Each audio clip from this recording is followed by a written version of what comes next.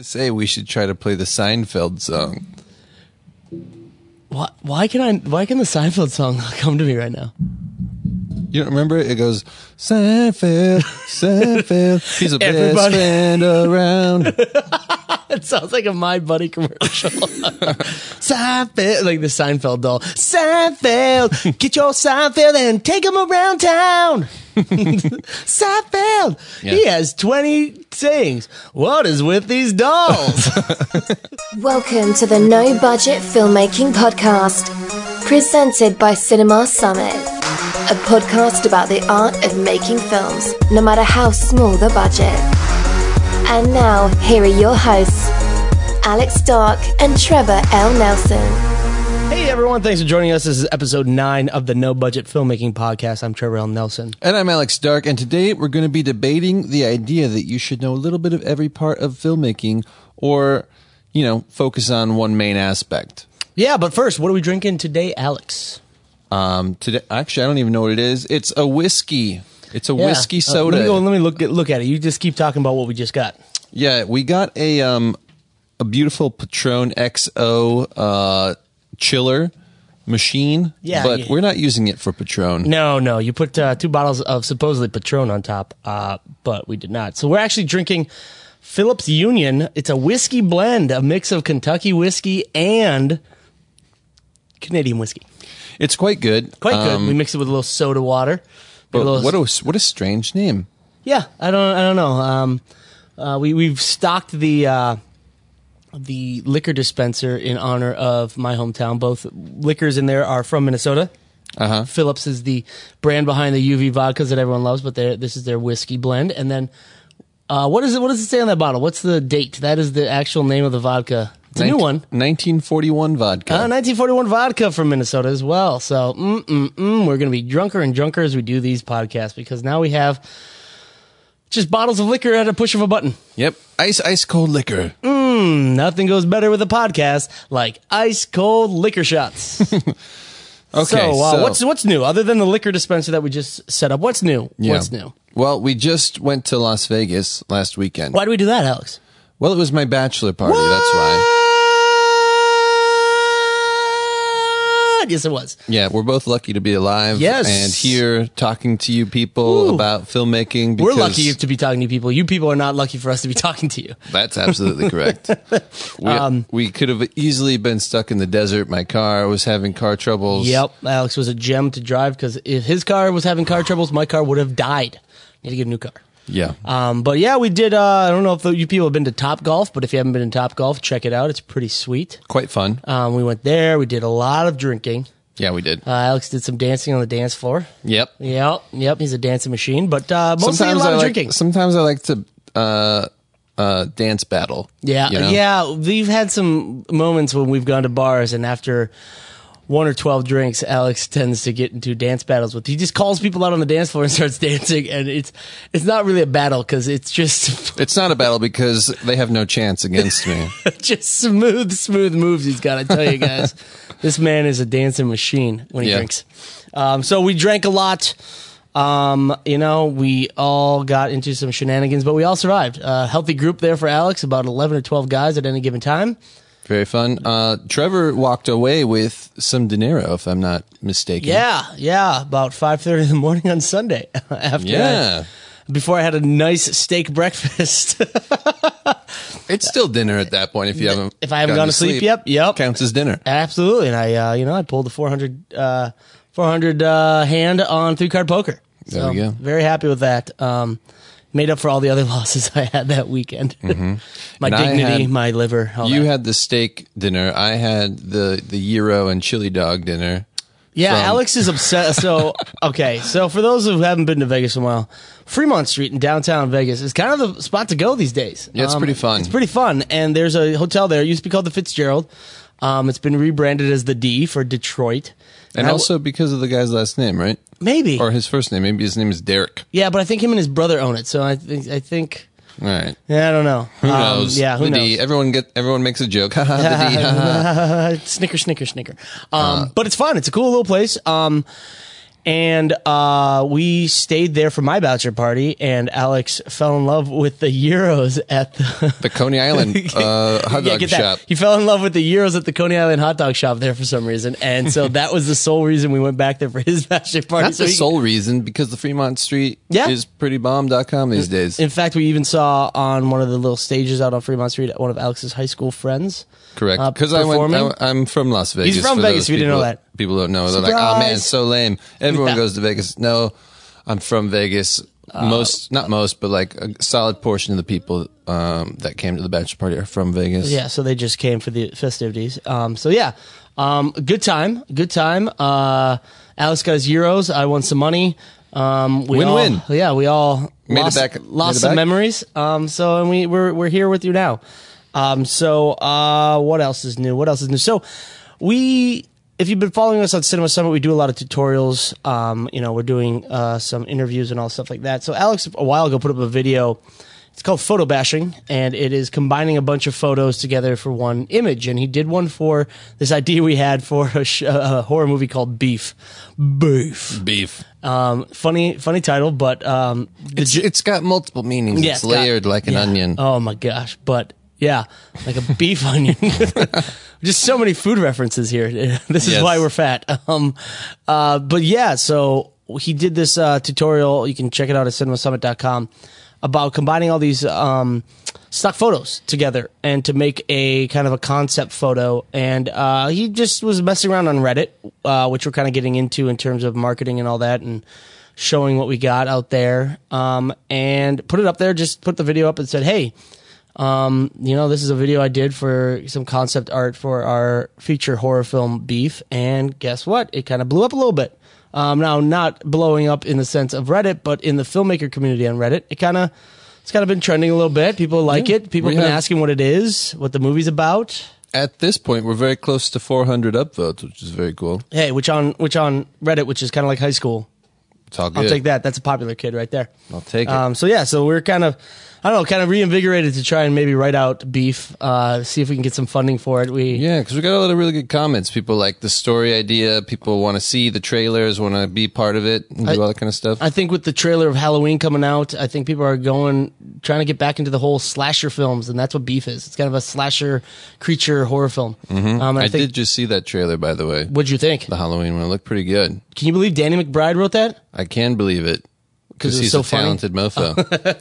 No, it looks good. If you guys haven't seen the trailer for Halloween, the new one coming out with Jamie Lee Curtis, it's written by Danny McBride, who you may know from Tropic Thunder, Vice Principals, Eastbound and Down. There it is. That's what I was looking for. Eastbound and Down, Pineapple Express.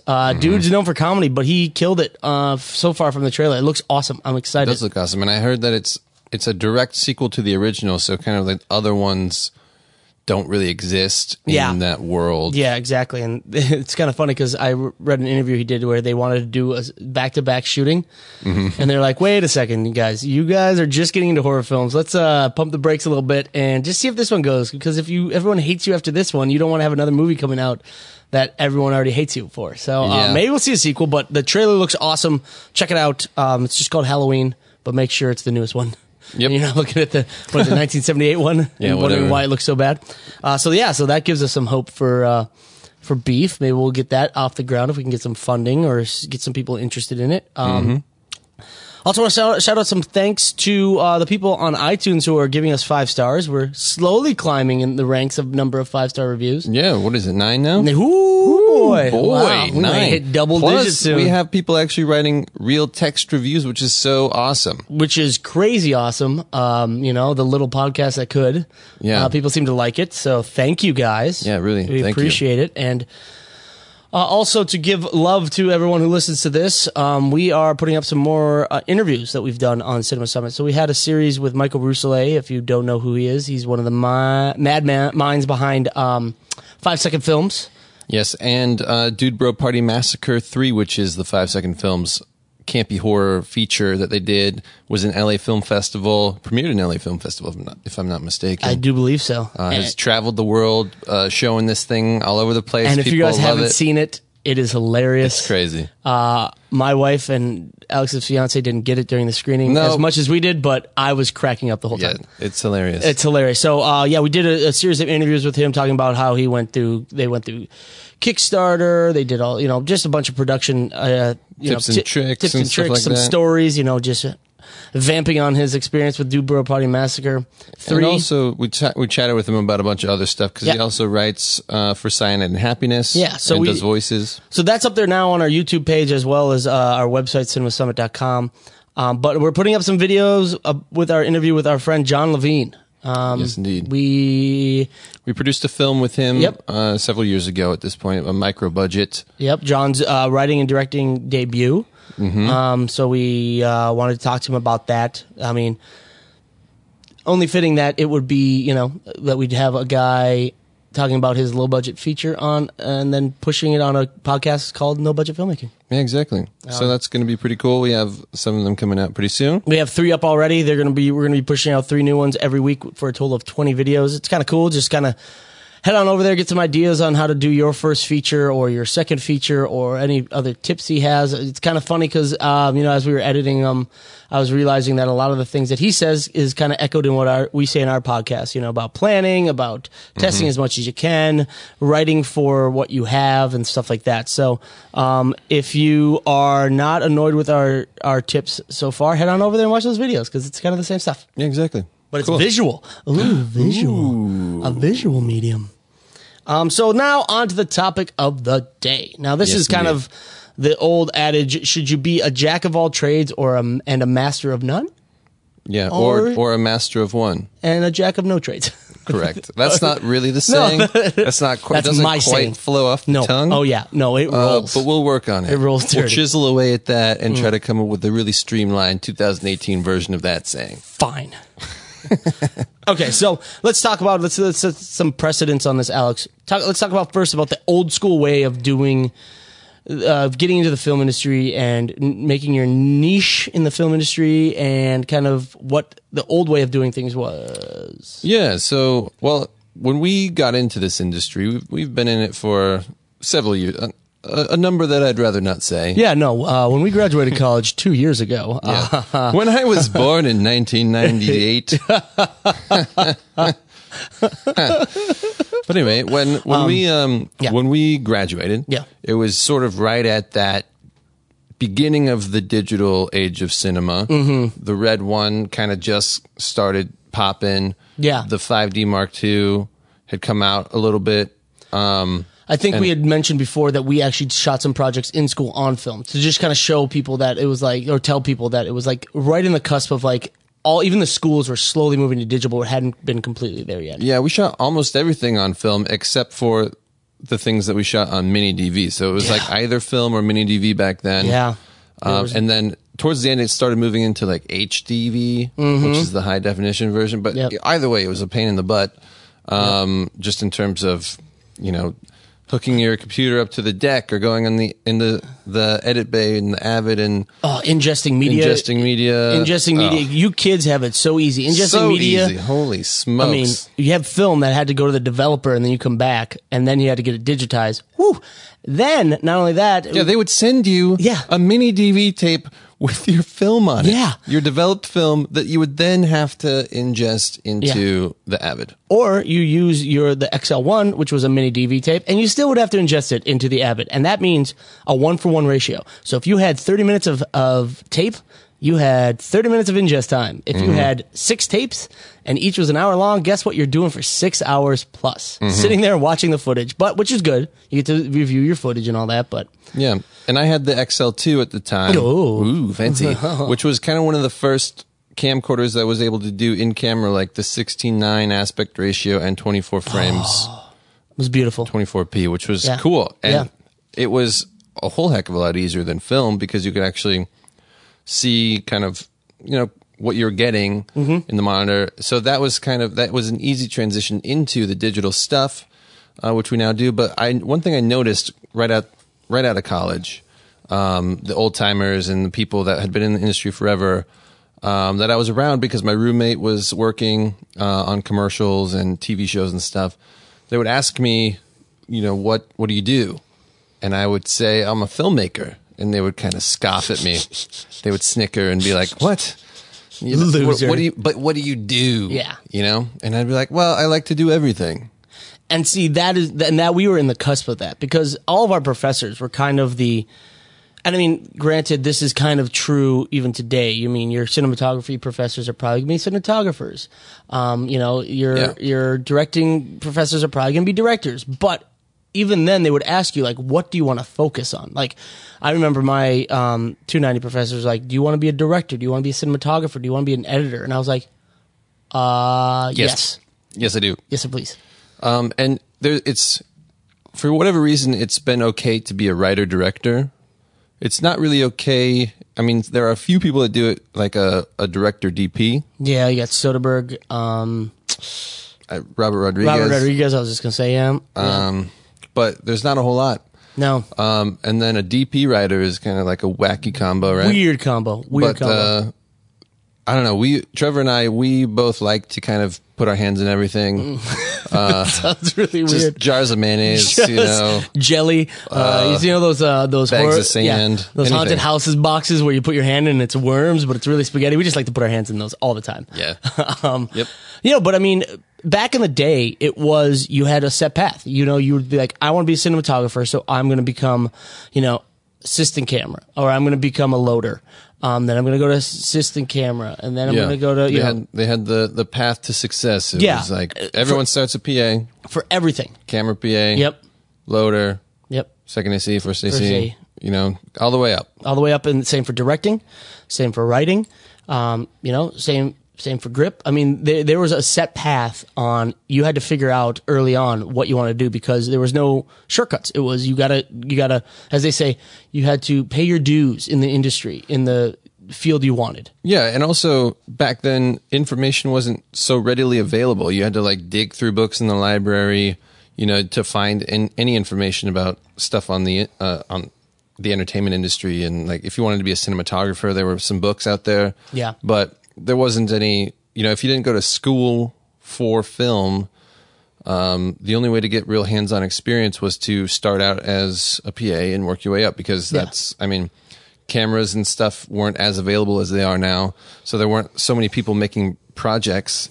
And you didn't really have these small towns or these like hub cities, you know, shooting a bunch of stuff that weren't real Hollywood productions, like moving out into that town to shoot. So, and it was super hard to jump around. So if you started off, you know, in the bottom of the camera department, and you worked your way up to, say, second AC, and then you're like, you know what, I also want to get into editing. You wouldn't be able to be like, oh, well, I'm just going to edit something. You'd be back at the bottom rung of editing. And so it's like, you weren't able to jump around and get your hands, as we like to say, in everything, or, you know, get the experience in everything.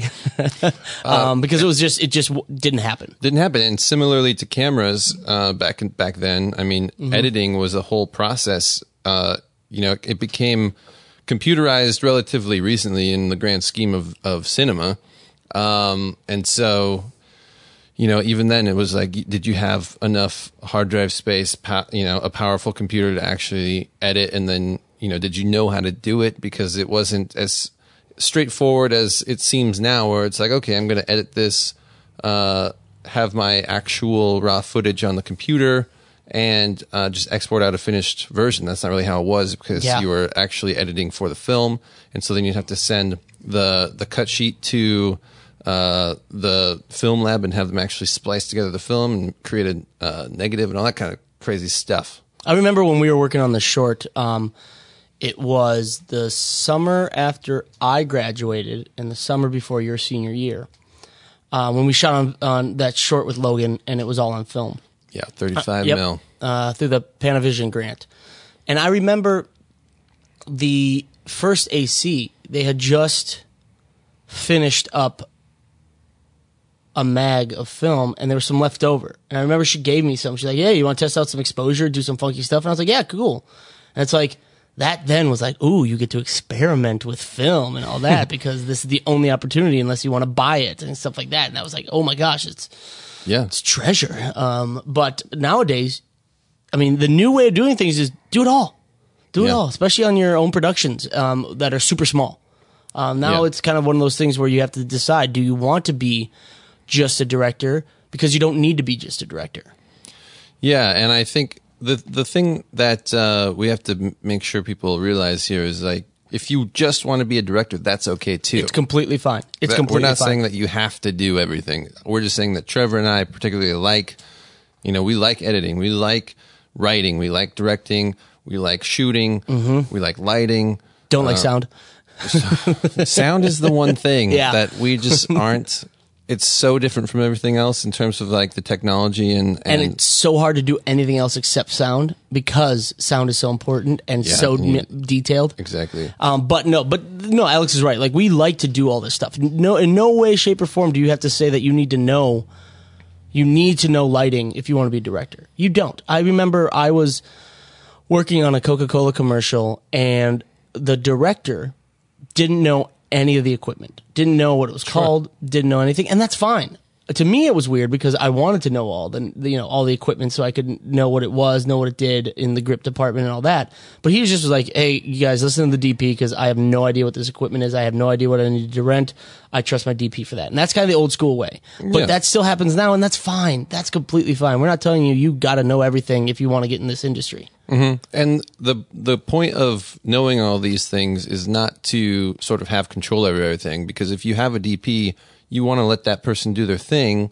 You don't want to, like, be a control freak necessarily. But to us, it's good to know, even just the basics of a certain department for the purposes of just communication, really, because effective communication on a set is just, like, key. It's so crucial to having everything go smoothly and making your days, even if you can't express what you're trying to say, in words that your key people will understand, it's just going to really slow things down, in our opinion. In our opinion. Yep. This is all our opinion. If you haven't figured it out, we have really bad and good opinions at the same time, but they are just our opinions. Just ours. Yeah. I mean, it's the new school way I would recommend somebody coming in there is, like, just, it would be almost like if they did go to film school, even if they didn't, it'd be learn editing just a little bit. You don't have to want to be an editor for a feature film. Yeah. Just maybe go out and shoot something on your own, learn a little bit of the editing technique, just so you get an idea of what you can do in the edit bay. So when you're filming something or you're shooting something and you have a scene, you can kind of tell, like, oh, this will edit together, or I don't really need that. We talked about the Michael Brusalet interview, and he is an editor, and he said it helped him as an editor to direct their feature film, because he was like, especially low budget when you're on such a tight time frame and budget, he was able to be like, we don't need that because I can edit it together this way and it'll still play, and we can do that and that and that. So it helps. I would recommend it, even if you don't ever want to edit again after you edit your first thing, just to get a base idea of what it's like and what you can do. Yeah, and I think it's also important to make a distinction between knowing the technical aspect and knowing the theoretical aspect, because you can know the theory behind editing and understand things like pacing and hitting beats of music and stuff like that without knowing the technical how-to of actually using the software and, like, hitting the buttons and everything, right? Because all software is different. But even just having the theory behind it will be so helpful when you get to the editing bay and you're working with an editor over their shoulder and you say, okay, I think that beat doesn't really work and we need to move it back like 5 frames because it'll make that cut and transition way smoother or whatever. It's exactly. Like having that knowledge to be able to make those calls on the fly. I mean, as a director, that's basically your entire job, is to just make decisions all day long from every department. So me and Alex, we tend to just try and learn a little bit of everything. I mean, even sound. We hate doing sound, but I still tend to run sound on our production so we don't have to bring it up, especially when they're small, like a little interview or, the stuff that we're doing for Cinema Summit. I just run sound on that and it's fine. It works fine. I can manipulate the sound, set tape a lav where it needs to be, set up a boom pole with a shotgun on the end, and it's fine. It's usable. It sounds fine. Everything works out, and that's helpful because then you can save money, you can save time, And I'm not saying when you get into a production that is $100,000, you want to be doing as much as you can. No, that's when you kind of step back a little bit. But if you just have that knowledge, it'll just help every other aspect of filmmaking. Alex is our go-to DP, but that doesn't mean I don't know how to light. I mean, I can light a scene easily, but Alex loves lighting. And so there are times when we go into our equipment cage and I'm like, what the hell is this called again? And Alex knows right away because this is the stuff he loves.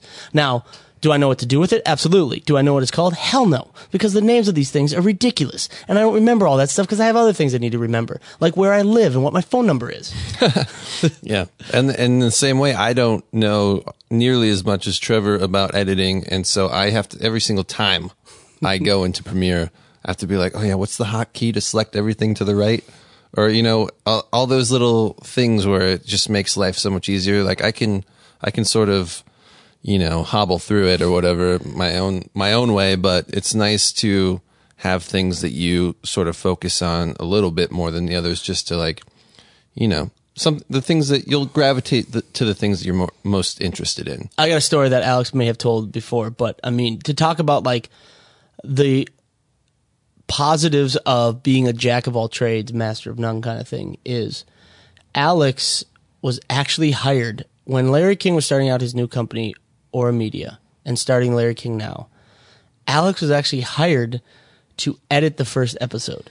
Edit. That's right. He was called to edit on Final Cut Pro.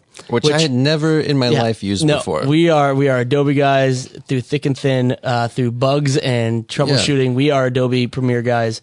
And I remember he called me and he was like, all right, I'm sitting in these offices and I have to cut an episode of this new show for Larry King. And everyone's going to come in a little bit and see my edit. What the hell are all these keys? How do I do this? How to do this? And I just walked him through it, but he was able to do it. Once you learn the program, he was able to put together a coherent, interview with Larry King and Seth MacFarlane. Yeah. And that was especially nerve-wracking for me because, well, first of all, I'm okay if I'm just like in a room by myself and I can sort of pound through and like get it done. But when there's people hovering over me, I had worst. The senior producer and the show producer standing right behind me and sort of watching me fumble through this edit. Man, I hated that. But the interesting thing is I went from editing that episode to then being a camera operator on the show because one of the camera operators bailed shortly after, and they asked me if I could step in and operate a camera. Which he was much more comfortable doing. I was way more comfortable doing, so I did that. And then I eventually moved up to director of photography, which I am now, which is... So like a weird sort of path to get to that role, but it happened because I was able to sort of step in and take the job as an editor, even though that's not what I'm doing. I mean, now. And that's same for me. I came on as the lead editor for Larry's second show, Politicking. And I did that, and then they needed a fill-in for technical directing, which is in the TV world, is just running a switchboard, doing a live cut, even though it's live to tape, but doing all the technical stuff, setting up fiber connections, stuff like that. And then I did that for a long time, and now I direct. So it's kind of like we were able to turn things, well, especially for Alex, things that he wasn't completely skilled at into a job that he is and he likes. That just goes to show you that if you have a little bit of knowledge about every aspect, it just helps you out. It's not a deterrent. It's not a hindrance. It helps you out one way or another. Yeah, and this comes to the point that I wrote there at the end that I'm going to skip some of those and we'll come back to those.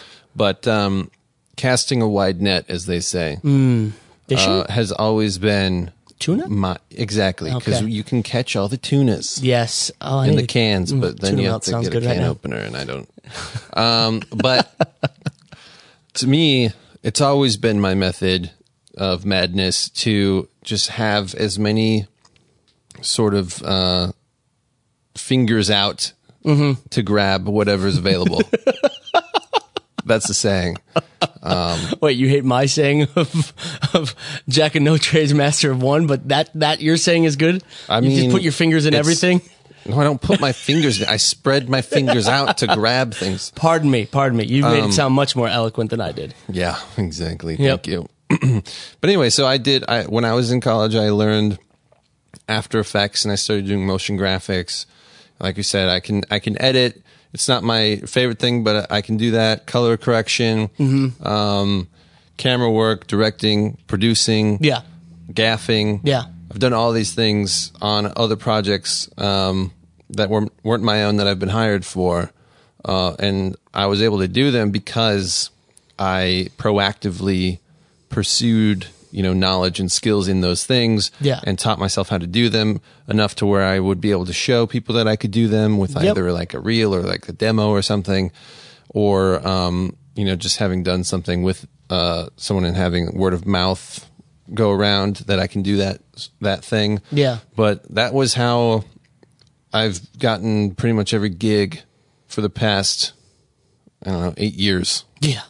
I mean, the same with me. I mean, I remember I did a web series out of college, and this is, I was more directing and editing, and I just had access to cameras, and they wanted me to do camera work. And I remember, like, doing the camera work, it was fine, but going home and being like, you know what, I need to get better at camera work, because it just, that got me a gig that, like, led to editing and led to directing, but I was so kind of disheartened about my knowledge of camera work on that one, because it was, I was young-ish, and and so, like Alex, I kind of went out there and I started learning camera work. I would take the camera around and shoot things on my own, see how the exposure would change, see, f-stops. I had already taken a cinematography class, but that was on film, so this was more digital, and it just helped me out. So now, as a director on I could say TV show, I guess, a TV show, web show, I'm able to, all the above, I'm able to direct camera guys, especially if Alex is busy setting up lights somewhere for a shoot. I'm able to direct camera guys to open their iris, pan this way, get this way, do this with this camera, do that with that, because of my experience with camera. And so it just helps. It helps. Like, if I was to go out for a job, right off the bat, I'd say I'm a director. And, that is my passion, that is what I want to do, but that doesn't mean I can't do anything else. So, like, if I had my dream choice, it would be director. Alex, I'm sure, would be director DP.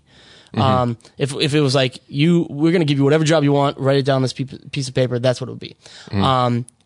But that doesn't mean I turn down a job that says, hey, we need somebody to do camera work, or hey, we need somebody to do, an edit on this, because I know how to do it, because I've studied it as well as studied directing and all that. Yeah. So should we talk about how you can, as a person who is trying to become a master of all trades? Oh, not just a jack of all trades, master of all trades. Gotcha. Except sound. You're on that quest to be a master of all trades, except sound. What do you do to start? Because I think that's kind of the tricky part, or the scary part. I know for me, there's been some really scary things where I throw myself into something that maybe I'm not ready for. Ooh. And then all of a sudden you have to, yeah. And then you have to deliver, and it can be kind of sketchy. Yeah. You know what I mean? So how do you deal with, you have a little bit of experience, you've tried to teach yourself, but you've never really done it before on a professional level, and now you have all these people that are counting on you to deliver. How do you deal with that? So this is going to sound really bad. I'm of the belief of fake it till you make it. And, kind of like yours, like, especially when you're working with new people, even if you know everything about the camera, it might not be what they're looking for. So you kind of have a little leeway. You can be like, I'm going to do it this way. And then they're like, well, and if you're working with good people, even if you don't know them, but they're good people, they'll say, well, that's not what I had in mind. This is what I was thinking. And you can kind of like build off that and buy yourself some time. I mean, I know when I was, a freshman and I was working with a camera, and they were like, and this is before I took a cinematography class. This is before I took anything, I was used to using my parents' Handycam to make films, and that was like auto exposure. Mm-hmm. I mean, I remember somebody coming up to me and be like, hey, can you, I'm going to go over here and do this. And this guy was, I think he was a master's student. I was working on his project. He's like, can you set this to daylight, the camera to daylight, and the white balance to daylight, and bring it over there, and just make sure the f-stops are correct. And I just was like, what the hell is he talking about? I was like, yeah, man, I got this. And I remember quickly going and like looking at my phone. I was like, daylight, okay. And then I was like, okay, how do I do it on this camera? And then and they're so busy that it took me probably longer than it should have to do all that. But then I walked over, I was like, here you go. He's like, awesome, man, this is great, perfect, thanks for this. And I was like, whew. Yeah, and I think eventually you figure out that not everyone knows everything. No. I mean, even semi-recently, after I had already been working pretty regularly as a director of photography and camera operator, I had this gig where the equipment was rented for me. I had never used it until the day that I showed up. I didn't get to select it. Yeah. And I had I knew everything was fine, and then all of a sudden there was a monitor that I'd never used before, and I could not, for the life of me, figure out how to power on the monitor. Something so simple. It was plugged in to power, right? Oh, I think I remember you telling me about this. Yeah. And I had to, thank God for smartphones. Am I right? Google. Woo. I had to Google the actual manual for that monitor to just flip through it and read, because I didn't want to go to the guy, the executive producer or whatever in charge and be like, hey, how do you turn the monitor on? I'll see myself out. Thank you. Thank you for this. So I'll just take lunch. That's all I need to be paid for today. Yeah. I'm late. I'm gone. Bye. So yeah, I had to look through the manual to figure that out, which was, it was perhaps a blow to my ego, but just a solid reminder that there's so much stuff out there. You're going to come across things that you're like, I don't know what that is. Yep. But and where was the power button? It was on the side, but it wasn't like, it was a flush button that didn't have any logo that was power. It didn't have, you couldn't even tell that it was a button. It was flush to the camera. Oh, it had almost like the rubberized like covering over it, and you just had to feel, oh my gosh. You just had to know that it was there. God. Yeah. Okay. That's the design flaw that you shouldn't be held responsible. It's crazy. But, and then, early on in my camera career and DP career, I remember the first time I got to work with a gaffer, because on a lot of things that I've done, it's been sort of web, short films, stuff like that. And usually it's just me. Maybe there's an AC, and whatever, maybe like a utility person that wouldn't necessarily call themselves a gaffer. But the first time I had to work with a real gaffer, I was really nervous just because I was like, this guy's going to know way more than me, and I'm going to be like a fraud, like I've just kind of been winging it this whole time and doing my thing. Yeah. And this guy probably has been like through the ropes. Yeah, exactly. And he knows exactly what everything is. He's probably going to be like, oh, this fool doesn't know how to light. But well, I see the DP. Yeah, exactly. But, you get over those things and you just kind of like power through. Yeah. And that's, what you got to do. Okay, to blow some secrets away, we've taken some jobs that we don't know how to do, but we wing it. We built miniatures for a movie and never built miniatures before. And well, that's not true. Okay. We had once. Yes, we had once, but for what? It was for a VR project. Yeah. With New Deal Studios, which was kind of cool. That was awesome. But the miniatures that we built were more like buildings. So you're cutting plywood and painting it, and then you're applying little photos and poster printouts of like the building structure and all that, and that was it. But this other one we got off of that was we had to build glowing spaceships and damaged airplanes for forced perspective, and in-camera miniatures, no miniatures, less. Yeah. And oh man, do we reveal what the miniature really was? No. Okay. But I think the main takeaway from that for me was, like as much as I feel like our failure in that project, it wasn't so much our failure. No, I don't think it was our failure at all. We delivered, and we tried to tell them what they needed to do. Yeah, we did. And they just didn't listen. And also we told them straight from the beginning, I literally said out of my mouth, we've never done this before. This is the only project we've ever done miniatures on, and we are like volunteers on this thing. Like we're doing it because we're interested in learning. Yeah. You probably don't want us to be the guys for this, but they insisted. And they got upset, but but when we explained why they were upset, like, hey, we tried to warn you about this, they're like, oh. Yeah. Yeah. I mean, if anybody knows anything about forced perspective, that is where, if you see online, type in forced perspective, you'll see these old model cars that people have, and then they build like a road, and they put it on the horizon so that the buildings behind it look like the perspective is that they are it's like exists corresponding in size to the car. And if you see it in films and stuff, they used it all the time back in like the 50s and in sci-fi movies, because they would build like little miniature spaceships and have the spaceship would be like very close to the camera, maybe even suspended on wires, and then they would have people really far away walking away from it in such a way where it looked like they came out of the spaceship. And that's what they wanted to do, but they didn't get a big enough sound stage so you could pull the people away from the ship, and they weren't happy, and it's like, that was not on us. No. We told them. Yeah, and a huge part of it is you cannot move the camera. No, and they wanted to move the camera on a forced perspective, yeah. So, but that's another example of something where we probably have jumped into it, trying to be a master of all. We shouldn't have taken that gig. I didn't really want to. I didn't really want to, but it was a friend of ours, and he insisted, and we went to the meeting, and they were all excited, and it was they got really excited about it, and so it was tough. But I was so anxious and just like upset the whole time. Oh, I was not comfortable at all at any moment during that. I was just like, this is just killing me. Like, I just wanted to get this done and like move on. And they kept calling us up to do these other shots. I'm like, guys, this isn't going to work. And they're like, no. And then they kept changing their mind. And whatever. It all worked out. I don't know if it worked out on our ends. The models look good. But we haven't even. I don't know if it's been released. I don't think the movie's going to be released. I don't know.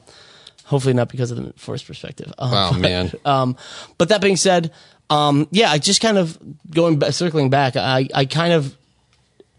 Now, I won't take something that's so far out of my comfort level that I know I can't do it. Like, if somebody, because we've done VFX and all that, but if somebody asked me to be a VFX supervisor and for like a giant, like, mocap, green screen, I'd be like, nope. not my guy. Nope. Granted, I don't know how I'd ever get offered that, but. It's true, and I've turned down things that you have to know what you're capable of. Yeah. And what you're comfortable with, and you can push it a little bit, but man, you'll know when you can't do it. And they'll know. And they'll know. And this was another time. I got offered an effects gig for a commercial. And okay, now to be fair, this is Siemens, the company. No, not that one. Well, that's another one, but this is a different one. It's a commercial. It was a commercial. Which one was this? Got asked to do it, and the deadline was extremely strict. Oh. And I was like, guys, there's like 32 shots here, and you need it by Friday.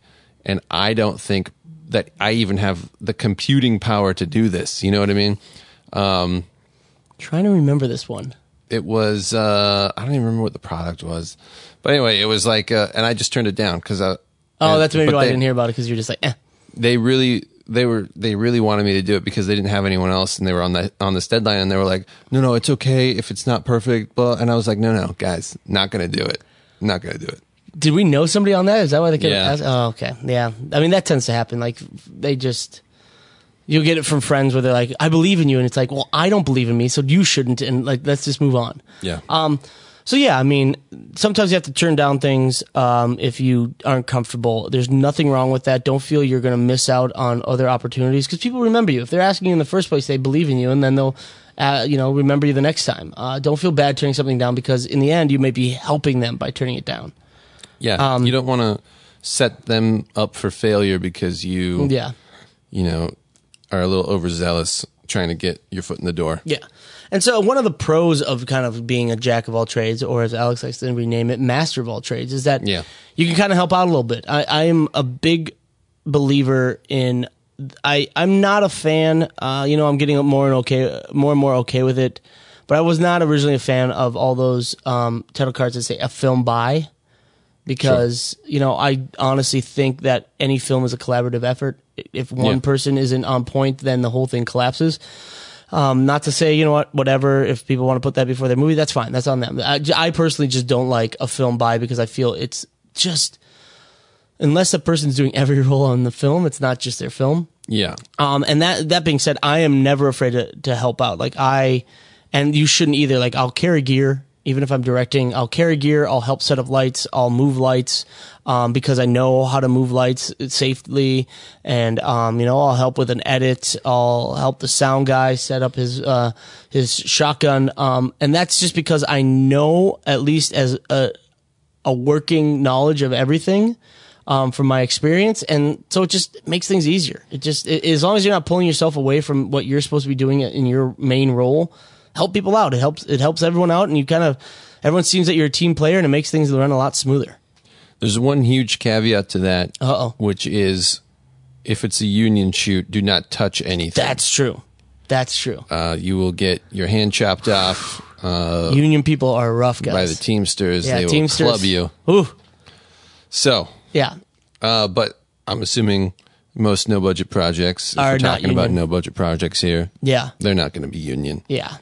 But if you do find yourself on union, just stay in your lane, because they will cut you off at the knees. Yeah, they will. They do not want anybody taking their jobs or risk making them seem like they're not important. Yeah, and I think one big thing, like when I was producing a series for our friend Scott, which was kind of one of the earlier narrative web series that was trying to be really cinematic, And I think it got picked up by Hulu, didn't it? It did. Yeah. It got picked up by BET and then Hulu. It was all over the place. Yeah. But I got brought on as a producer, but I would also unload gear out of the truck. Yeah, I would be hauling sandbags out. I'd be running to grab food. I'd be doing all sorts of stuff, and that kind of thing. When you're willing to put in the extra effort, it definitely sends a signal not only to the rest of the crew, where they're like, oh man, this guy is really stepping up and helping out a lot.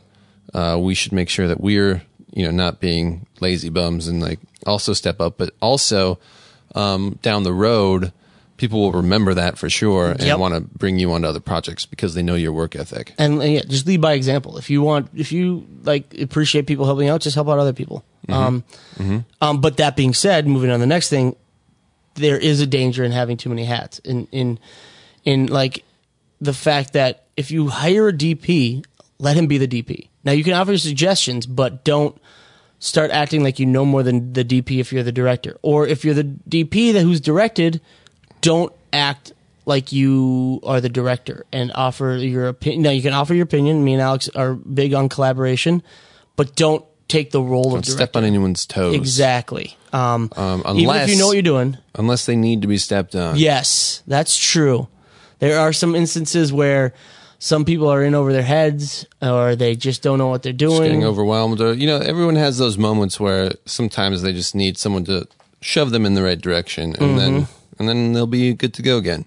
But I would say one of the dangers of wearing too many hats just in general is for your own sanity, overload, especially when it comes to directing, because your job as director is to just take in questions and spit out answers. You are the problem solver. You are the one that people come to with all the problems. And the producers, people go to the producers as well, but a lot of times they bypass the producers and come straight to you and they say, hey, what do you think about this? What do you think about this? What do you think about this? And your whole job is to answer them, give them the answers, the right answers, the first time, quickly, and then execute. Yeah. But then also simultaneously be thinking about the performance, the shots, composition, the tone, the pacing, all these things. So you have to juggle a lot. And so if you're combining that task of being a director with also running sound or operating the camera or trying to be like the wardrobe person or the production designer, a script supervisor, you're gonna drive yourself crazy, especially on a really long project or a bigger like a feature, and you're just gonna get burnt out really, really fast. It's funny because, and before we go any further, we're not bashing on sound. It's such a stressful thing to run sound because it is so important and it's so easy to screw up that sound guys I admire. Those guys have it on lock. And if they can produce great sound that's clean, whoosh, man, they are worth every penny. Totally. And it's like a whole new world. I mean, one of the reasons I got interested in the film biz, I remember back when I was a kid, I came to like the Universal Studios tour, and I saw them do all the Foley stuff, the sound. Oh yeah, I love that which is so cool. I mean, there's a lot of really cool aspects of sound. So we're not trying to say sound sucks or anything. We're so terrible at it, and the smallest thing can just destroy all of your sound, and we've had our own bad experiences with that. Yep. So therefore, we don't necessarily want to be doing it ourselves because we don't trust ourselves and have the knowledge necessary to be a really good sound person. And that being said, it gives me anxiety thinking about running sound. And on that note, when I was running sound, do not run your own sound. But when I was, on pros and cons, it was funny because this is a prime example of, spreading yourself too thin. I remember I was running sound. It was just me and Alex were the only crew. We had 2 actors in a small space that we had like 4 hours to shoot. And I was running sound, and I remember the first 2 takes. We ran a take of the first like snippet of the scene. Ran it. Okay, let's run it again. And I specifically remember after the second take, you said, "Okay, cut." He was like, "Hey, Trevor, do you have any suggestions?" And I was so engrossed to make sure that the sound was okay and that I was picking up good levels and that it wasn't rubbing up against any clothes or anything like that. I remember looking at you and being like, I was not paying attention at all. Like, I didn't even look at the... And then I said, great, me neither, because I was operating the camera. Exactly. And we said, let's move on. Let's move on. We got it. Nailed it. Beautiful. Let's get it. But I just remember I wasn't even looking at the actors, and I just remember, luckily the actors were our friends, so they weren't like, oh, this guy. But I was just like, oh my God. Like, I forgot I had to also direct this too, and I didn't. I was just worried about sound, and that is where you run into problems. When you are you have too many hats, you're stretching yourself too thin, and you forget your main job because you're doing every other job. Yep. John actually talks about that in our interview with him about directing a low-budget feature, about how it was just kind of like a whirlwind where he was running to get somebody's costume change while they were changing upstairs, and he was directing this, and then he had to go fix a gun, and that is necessary sometimes. And that's a prime example. We didn't have a production designer or any art department at all on that film. So literally, we would be framing up the shot, and we'd be like, "Oh man, that wall looks really plain," and then we would just on the spot try to figure out how to fix it. That's not a great way to operate. Well, the other problem was that our producers, one was acting in the movie. Yes. One was, again, running sound. Right. Ding, ding, ding, me. And another producer was just running like a B-cam, kind of just holding the boom. And also being like a general AD type person. Yeah, and so it was kind of like all of our producers who should have been worried about producing, like getting are there to be that kind of person where it's like, okay, I'll go get the costume, I'm a producer, or I'll go fix this gun, or I'll fix this chair. We're all doing other jobs. And it just made it impossible. So the guy, like I had, 2 lav packs on me, and I was connected to an XLR cable with on the boom pole. It was like, oh God, we need somebody to get this jacket. I'm like, I can't move. I literally cannot move. I am connected to the wall power, and I have 2 lav packs and XLRs. I can't move. Like, who else could do it? And then you're in the scene, and I'm like, well, he's out. Logan was, running second camera or doing something else. It's like, So there goes our director going to get a jacket for the actor, and then he has to remember how that last take went and what he wanted to change. And it's like, there's a positive and negative to everything, and there's many negatives if you know and are interested in doing everything on set, and sometimes you have to, but it can be a pain, and you could just, at the end of it, just be like, I can't do this anymore. Yeah. And burn yourself out completely. Yeah, try to avoid the burnout. Oh. You want it to be a pleasant experience. Yes, and fair disclaimer, when you're starting out and you have no budget, it will be stressful. That's kind of like that. You know what we talked earlier in this podcast about, like, learning the ropes and paying your dues. Low budget filmmaking is kind of paying your dues because you're starting off with a crew of like 3 people on a feature. And slowly but surely, you're going to move yourself up and get a little more money, and then you're going to have a crew of 5, and then a 10, and then we and Alex were just watching a movie tonight that kind of was an inspiration for Beef. And it was like this very low budget, campy horror comedy. And even that, you look at the end and there was a list of probably 120 crew members. And it's like, even those low budget movies have a good crew, but you're not even going to have anywhere near that when you're doing, no budget. It's going to be you and your buddies or you and your collaborators for the first one or two projects before you start getting some money, and you're going to have to do it. And you just got to keep calm and realize, you know what, this isn't going to be like it for the rest of your life. It'll get better. Yeah. And I think, like we said, there's pros and cons to both sides. I personally haven't been a fan of being on the huge crews because those are the crews where you have your one specific job. You can't do anything else. Yeah. And it's an extremely, in my opinion, again, inefficient way of running a set, because you have tons of people sitting around not doing anything, not because they don't want to do anything, but because they literally cannot do anything.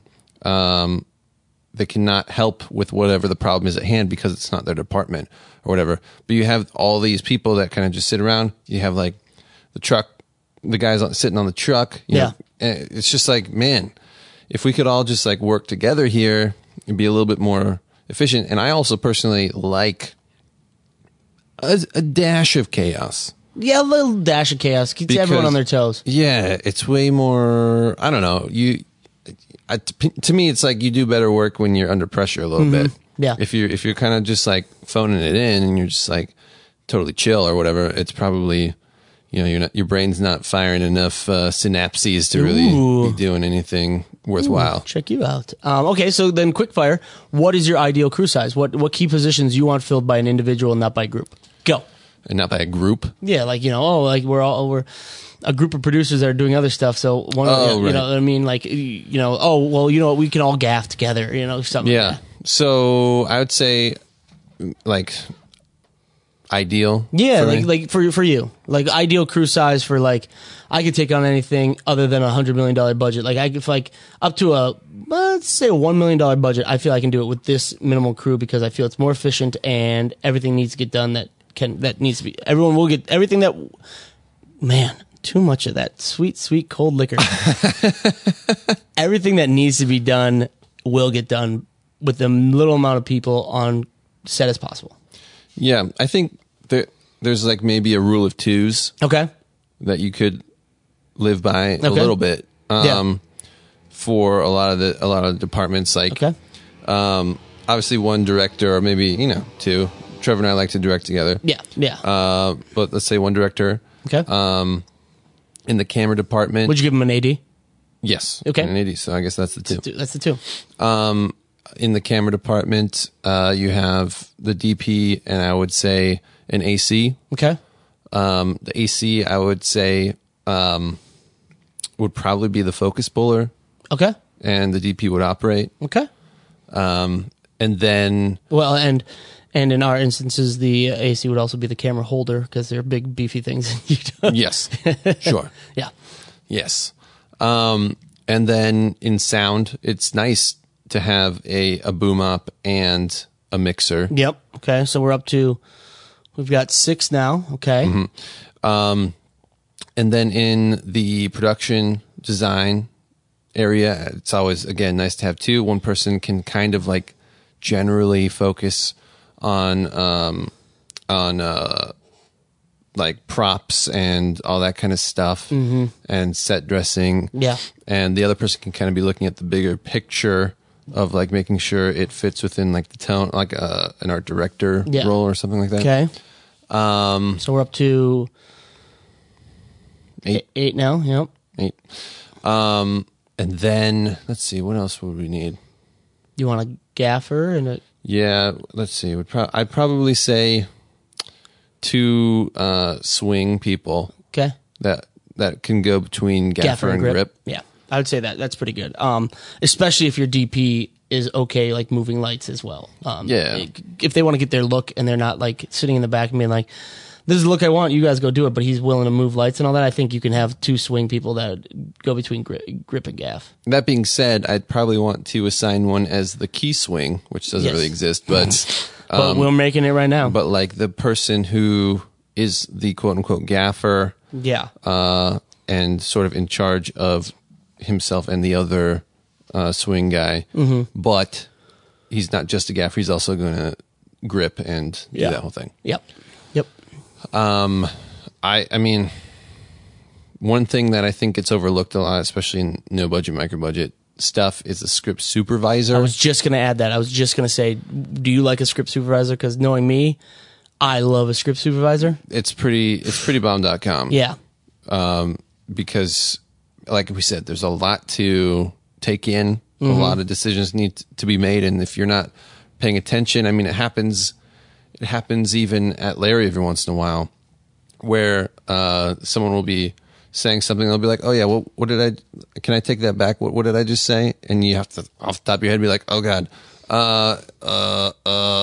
thinking about it, and that's not great. No, not at all. So yeah, about 11. You'd say 11. Yeah, I mean, a crew of 11, even to me, seems big from what we do now. But in the grand scheme of things, is not a big crew. 11. It's a terribly small crew. I would say that's a skeleton crew. I mean, yeah. What we do, I would call a Ghost Rider crew, like a flaming skeleton crew. They meant Ghost Rider like the PBS special when we were younger. Yeah, that too. Yeah. No, yeah. I mean, 11, I feel I'm with you. I feel with 11, we could easily get done with everything we wanted. Wait, but we forgot producers. Oh my! You know what? We do need producers because they're the ones who are running down and putting out some fires as we're doing it. So, and then we need 2 PAs. Should be nice. Who's gonna get our coffee? Yeah. So we're looking at 15, which is still not a very big. That's just off the top of our head. I'm probably missing. There's probably others that I'm. Oh yeah. You know. But that being said, I mean, 15 is a good number. That I feel if we had 15, like for me the luxury of having 2 PAs and a script supervisor. Wait, we forgot. Oh, we forgot wardrobe. Oh, yeah. I mean, if you have like a super talented, we forgot another one too. Hair and makeup. Got hair and makeup. Oh, you need hair and makeup. Yeah, you do. need. I mean, again, Alex is doing this. I did the special effects makeup on special effects makeup on that feature, and it's like, and he had to go to a wedding, so I remember he took pictures. He did the makeup. I took pictures of what he did, and then when he left for a wedding, I was doing the makeup, and I didn't have nearly as much experience as Alex, but I just was watching what he did and learned from it. But yeah, so we had 15. You want to add in makeup, hair and makeup. So that's, I mean, depending on who you get, if they're really a rock star, I would do almost a swing too. If you could have one person doing hair and makeup, but they can both do both roles. Yeah, they can both do both. So that's 17. And then producers, we would say 3 would be great. That'd be really good. 10, so 20 people. 20 people on crew is not great. Not an amazing big number. No. But from us, it would get the job done. We could easily do a $1 million movie with 40 people. With 20 people. Definitely. And I think, to be honest, it's like we could do it with less if we had to. If we had to. We don't want to. We're taking, we talked hypothetical ideal position. Right. Like if we had the money and we were doing all that stuff,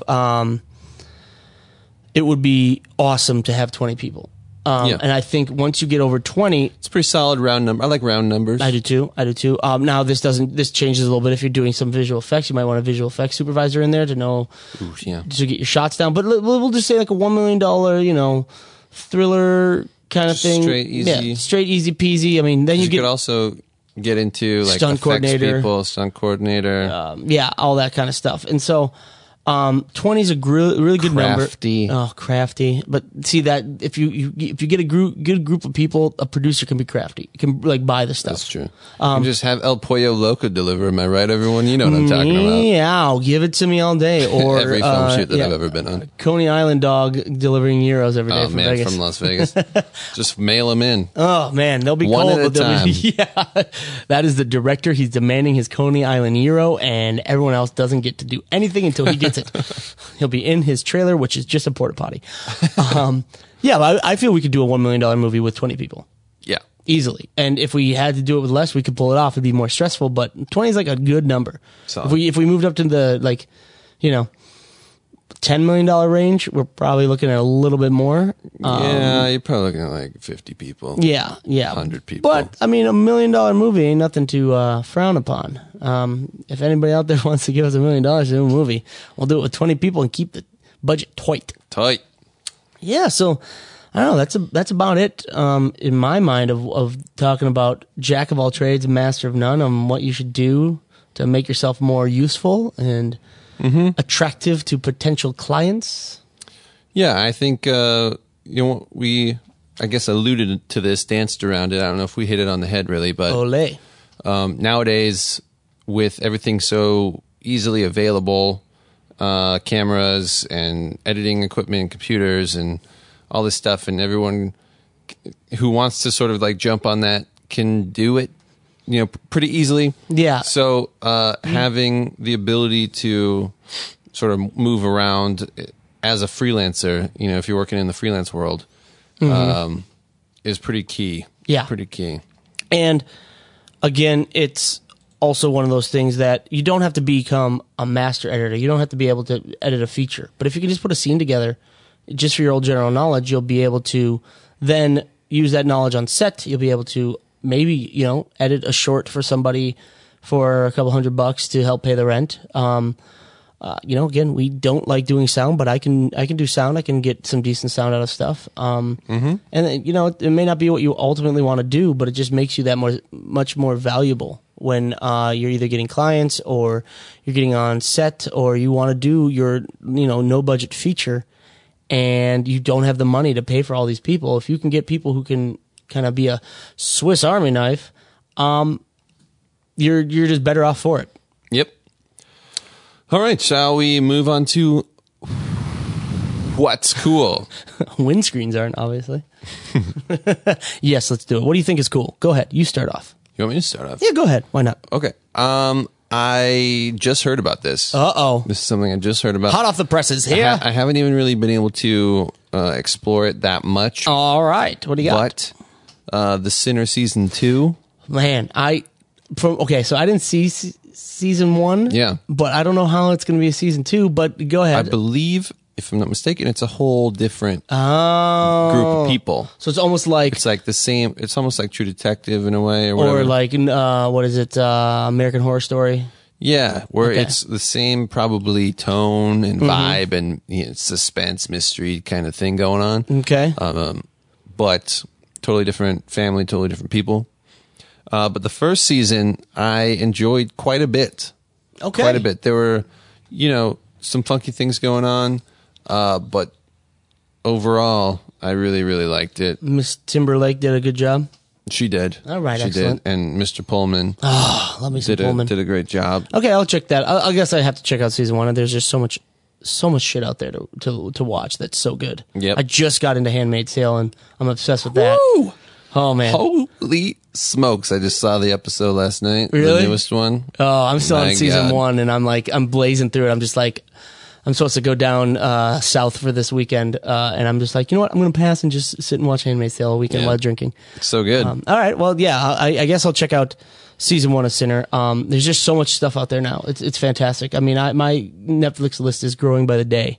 I know. I jump around. So my thing is like, my list is big, but Yeah, it is. yeah, but I jump around a lot because things don't necessarily grab me right away. And I'll only watch like 3 episodes and I'll be like, oh man, what else is there to watch out there? So that's when you need these little fringy ones. That's like, I'm gonna The Sinner. I totally forgot about that. I'm gonna hit that one up. Dude, I destroyed Barry in like a week. Yep, And- that's one that's on my list. Yeah, and it is a good one. And I'm just like, you know what? Nailed that through eight episodes. I think it's 8. Able to handle that off a little bit. Mm-hmm. And it was great. And now I'm moving on to the next one. So, and I feel like a lot of people these days really dig the really cool true crime docu-series. Oh, yeah. You know what I'm saying? There's a new one that's out, The Staircase. I want to see it. Wow. Oh, yeah. But you know what? It's like a redo of a documentary on the case has been covered in many documentaries. Probably. But I think, yeah, that one looks good. Yeah. Well, it looks super good. Anyway. Yeah. So for me, we've been big fans of Hive's lights here. I don't know if you guys have heard us talk about them too much. Probably a little too much. We will not stop talking about them. We love them. So they just revealed at Cinegear they are releasing a makeup mirror. So it's a mirror that has their built-in LED lights and kind of a bars on the top and the sides. So you can go on set, match figure out what lights your hives are pushing out, what color they're pushing out on set, and then bring it to the makeup table and see how the makeup will interact in the lighting that will be on set. So it's built-in RGB lights in a makeup mirror. Yeah, and that's a really interesting thing I think a lot of people don't realize is if you're shooting a scene in daylight and you're in a makeup trailer with tungsten light, I mean, that's no buen. No buens. No buens. No buens. Because you're going to get out on set and you're shooting daylight, you're like, wait a second. Yeah. It doesn't look the same. Doesn't look the same at all. It looks bad. That's a pretty cool. That's a pretty cool feature. I'd never thought of that. No. When you brought it up to me, I was like, "What?" And I was like, "Oh man, actually, that's pretty cool." Evil geniuses at Hive, take more of our money. I still really want them to make a practical light bulb with their technology in it. Oof.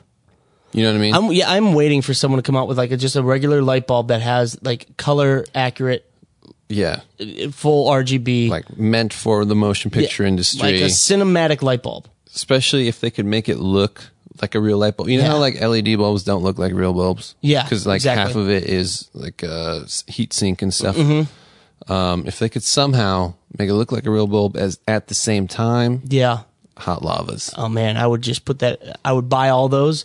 Not to use in any of our projects, but just to put in my bedroom so I can have some sweet John Wick lighting when I wake up. Yeah. Just turn on the club music and start pew-pewing away. Pew, pew, pew, pew. That's how John Wick sounds. He's like, you killed my dog. Pew, pew, pew, pew, pew, pew. I've been shot. Pew, pew, pew, pew, pew.